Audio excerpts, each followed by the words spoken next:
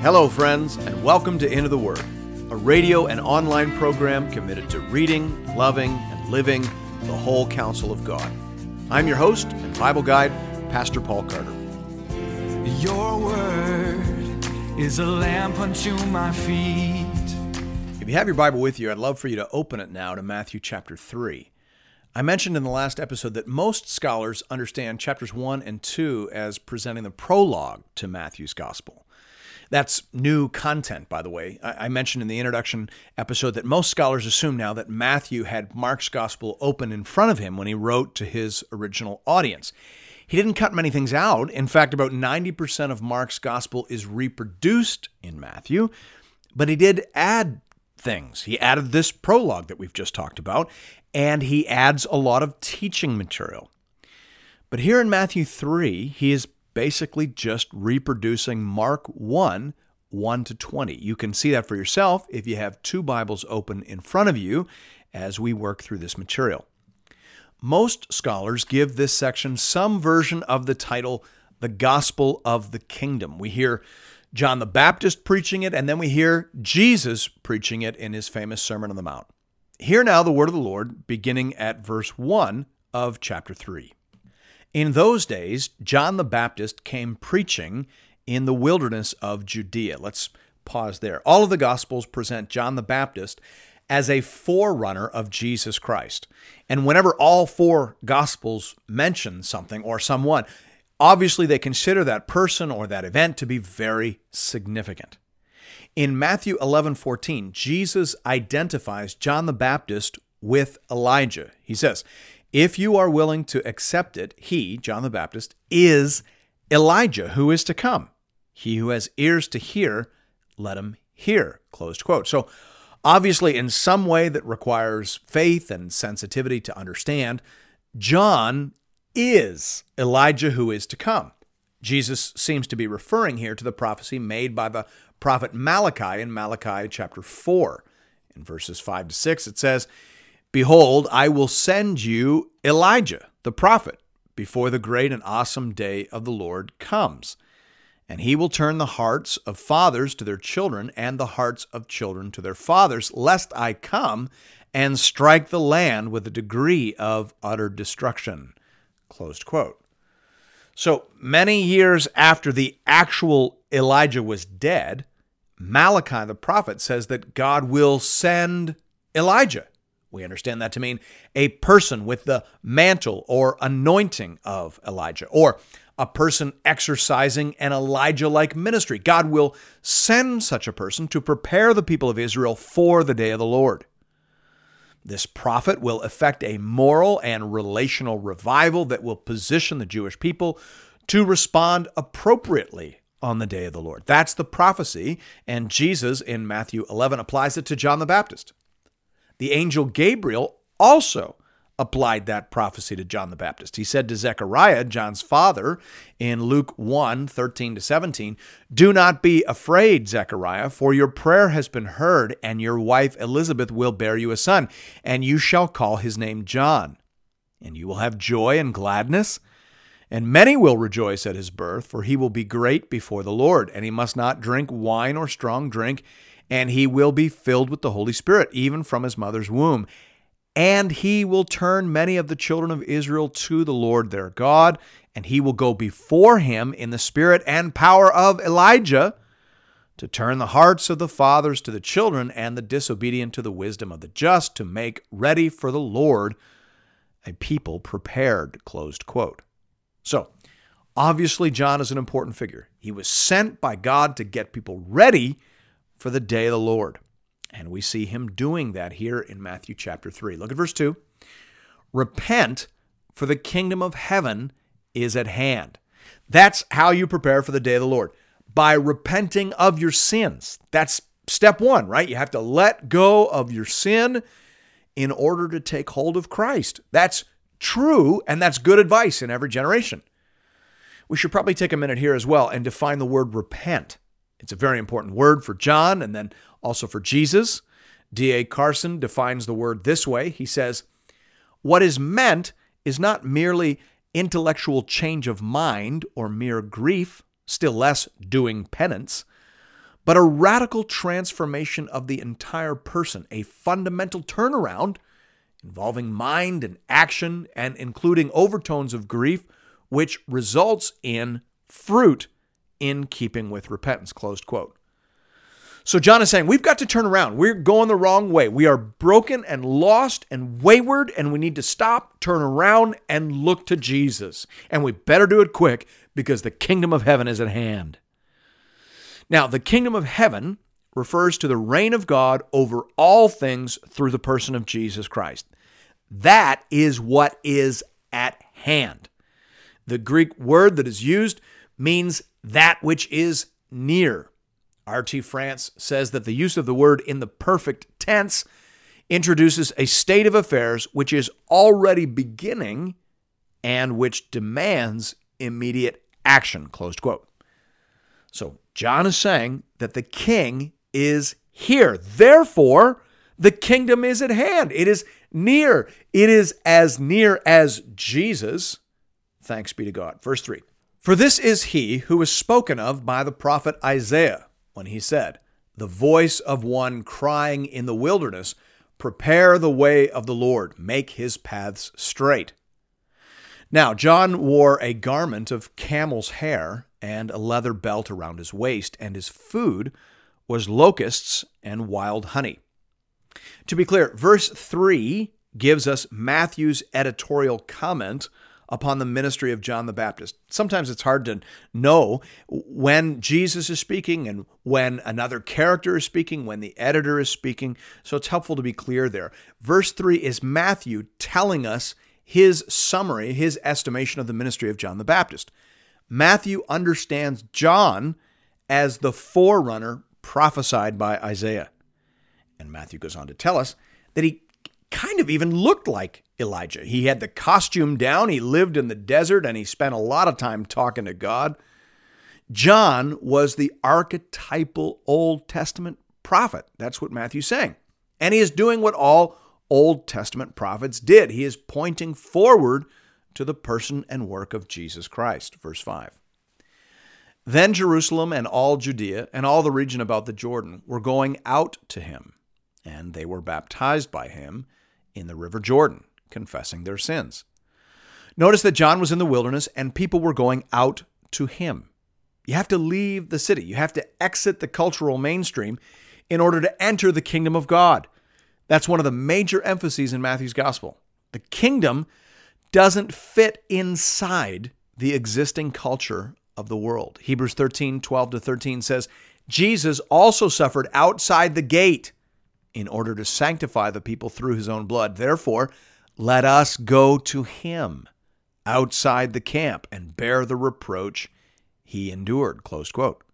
For all that we love the city nowadays, the Bible consistently talks about the desert, the wilderness, as the place where people go to hear God and to find the narrow gate that leads to eternal life. Verse 7. But when he saw many of the Pharisees and Sadducees coming to his baptism, he said to them, you brood of vipers, who warned you to flee from the wrath to come? Bear fruit in keeping with repentance. And do not presume to say to yourselves, we have Abraham as our father. For I tell you, God is able from these stones to raise up children for Abraham. Even now, the axe is laid to the root of the trees. Every tree, therefore, that does not bear good fruit is cut down and thrown into the fire. Again, one of Matthew's major interests is the relationship between old ethnic Israel and the new Israel of God. Here we see many Jewish people drawing near and doing what John recommends in order to position themselves at the very gates of the kingdom, waiting for the message of Jesus. But here we also see some Jews, Jewish leaders in fact, who are very far from the kingdom.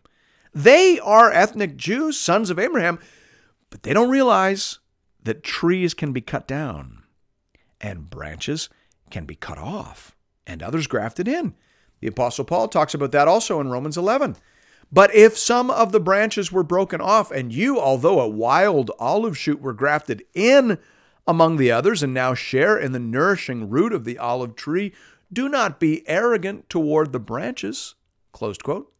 So all people, Jew and Gentile, leader and common man, must enter into the kingdom of God the same way, through humility and penitence, and ultimately, as we shall see shortly, through faith in Jesus Christ. We're also being told that trees need to bear fruit in order to remain in the vineyard. No one gets to claim a place based on the faith of their ancestors. That isn't how the kingdom of heaven works. Verse 11. I baptize you with water for repentance, but he who is coming after me is mightier than I, whose sandals I am not worthy to carry. He will baptize you with the Holy Spirit and fire.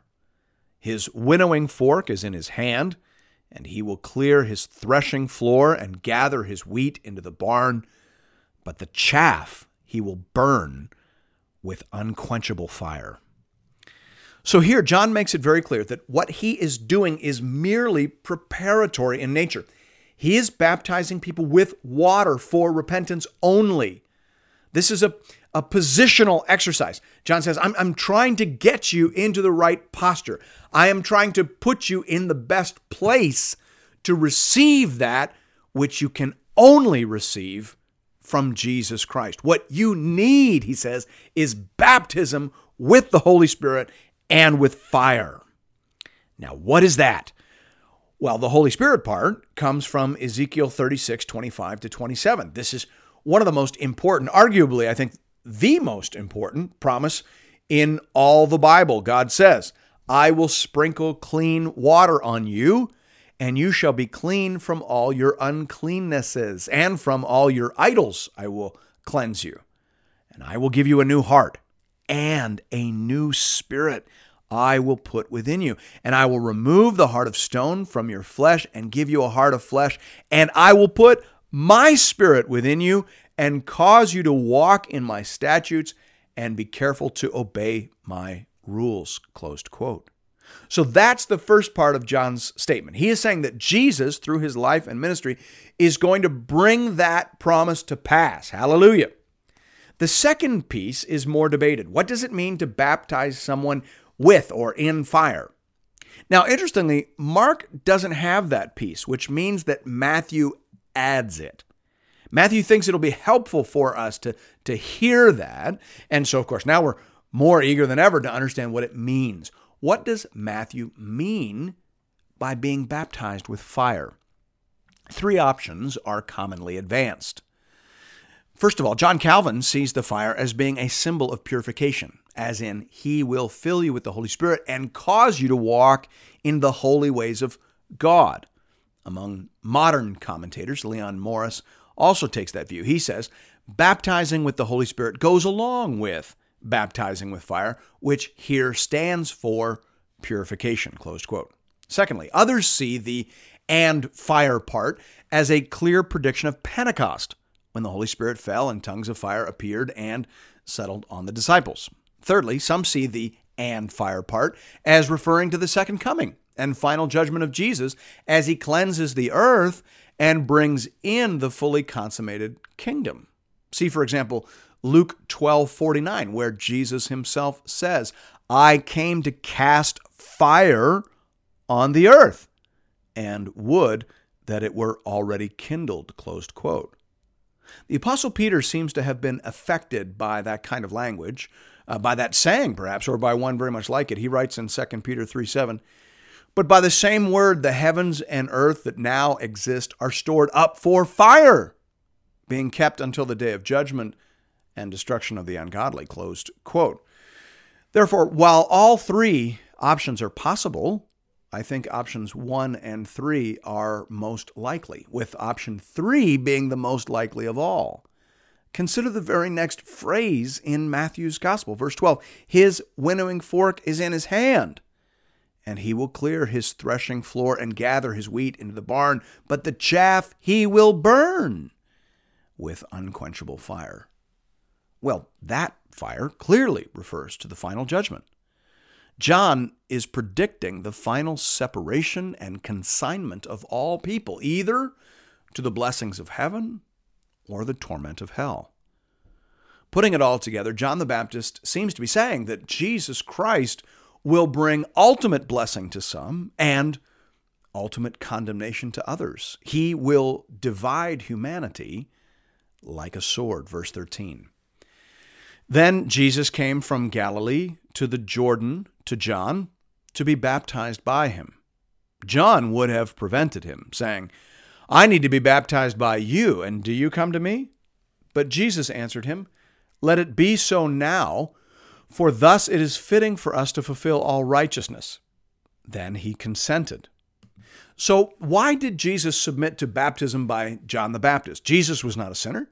He did not need to repent in order to prepare for the coming of the King. He was the King. He is the King. So why did Jesus get baptized? It appears that Jesus wanted to endorse the message of John, and he wanted to identify with the faithful remnant of Israel. He may also have intended the act to communicate that he was setting himself wholly aside to the purpose and service of the Lord. Verse 16. And when Jesus was baptized, immediately he went up from the water, and behold, the heavens were opened to him, and he saw the Spirit of God descending like a dove and coming to rest on him. And behold, a voice from heaven said, This is my beloved Son, with whom I am well pleased. Closed quote. The descending like a dove could mean that Jesus saw a vision of the Spirit as a dove, or it could mean that the Spirit descended upon him like a dove. That is, he descended slowly and peacefully. It isn't clear which is intended. The declaration itself is the climactic event.